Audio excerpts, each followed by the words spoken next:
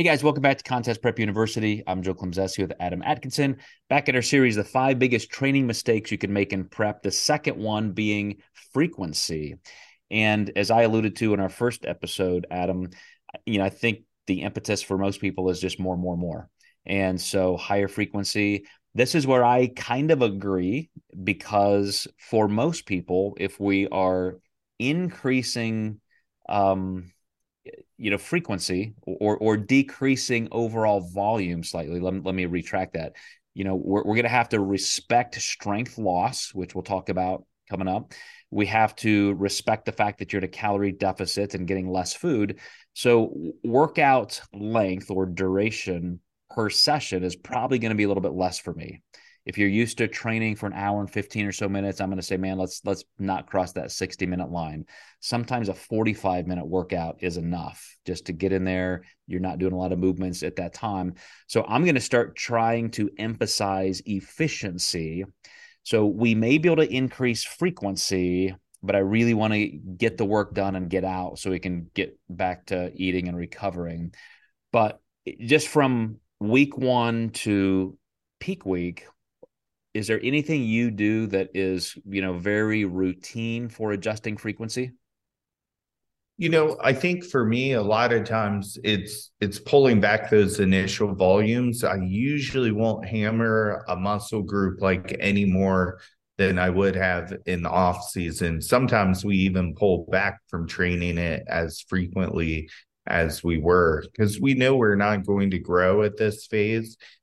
We're not really going to maintain a whole lot better. So it just really kind of depends on the person and their feedback.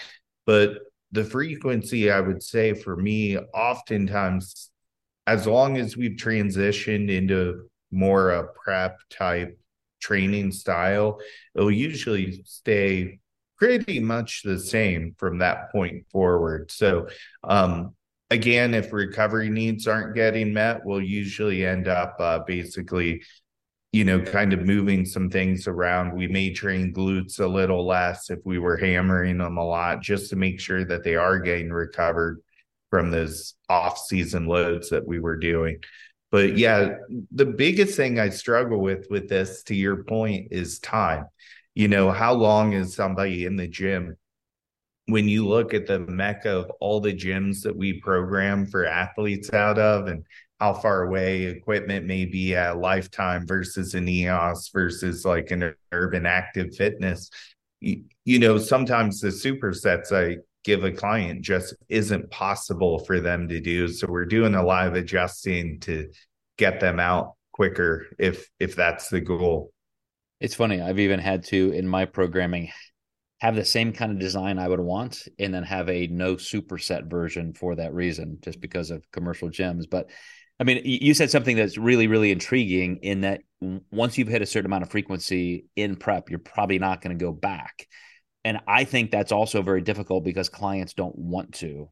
I have a client right now competing in a month, and she wanted 6 days a week of training, and there's just no way I'm going to be able to say, hey, let's back up to 4 or 5. Like, she's just not going to have it. So you have to, as a coach, say, okay, if I cannot get any concessions there, then we at least have to reduce what you're doing in each one and make sure that that time is spent well and it's expedient. So you're not fraying the recovery too much. But I would say if you can talk somebody into this, it's not a bad idea to have small blocks that you could even masquerade as deloads. Say, okay, for this particular month or even 2 weeks, we are going to pull back to 3 or 4 days because we're going to do this and, add a little bit more per session.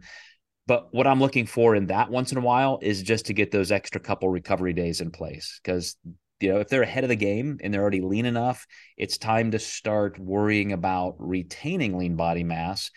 And to your point, you're not going to grow. The best thing you're trying to do is to prevent catabolism and create, an environment where muscle is just not being lost.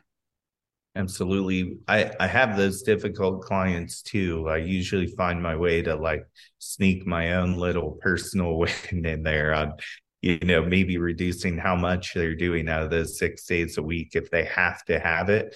I think I have convinced most of my clients to not do that anymore. I maybe have one or two left.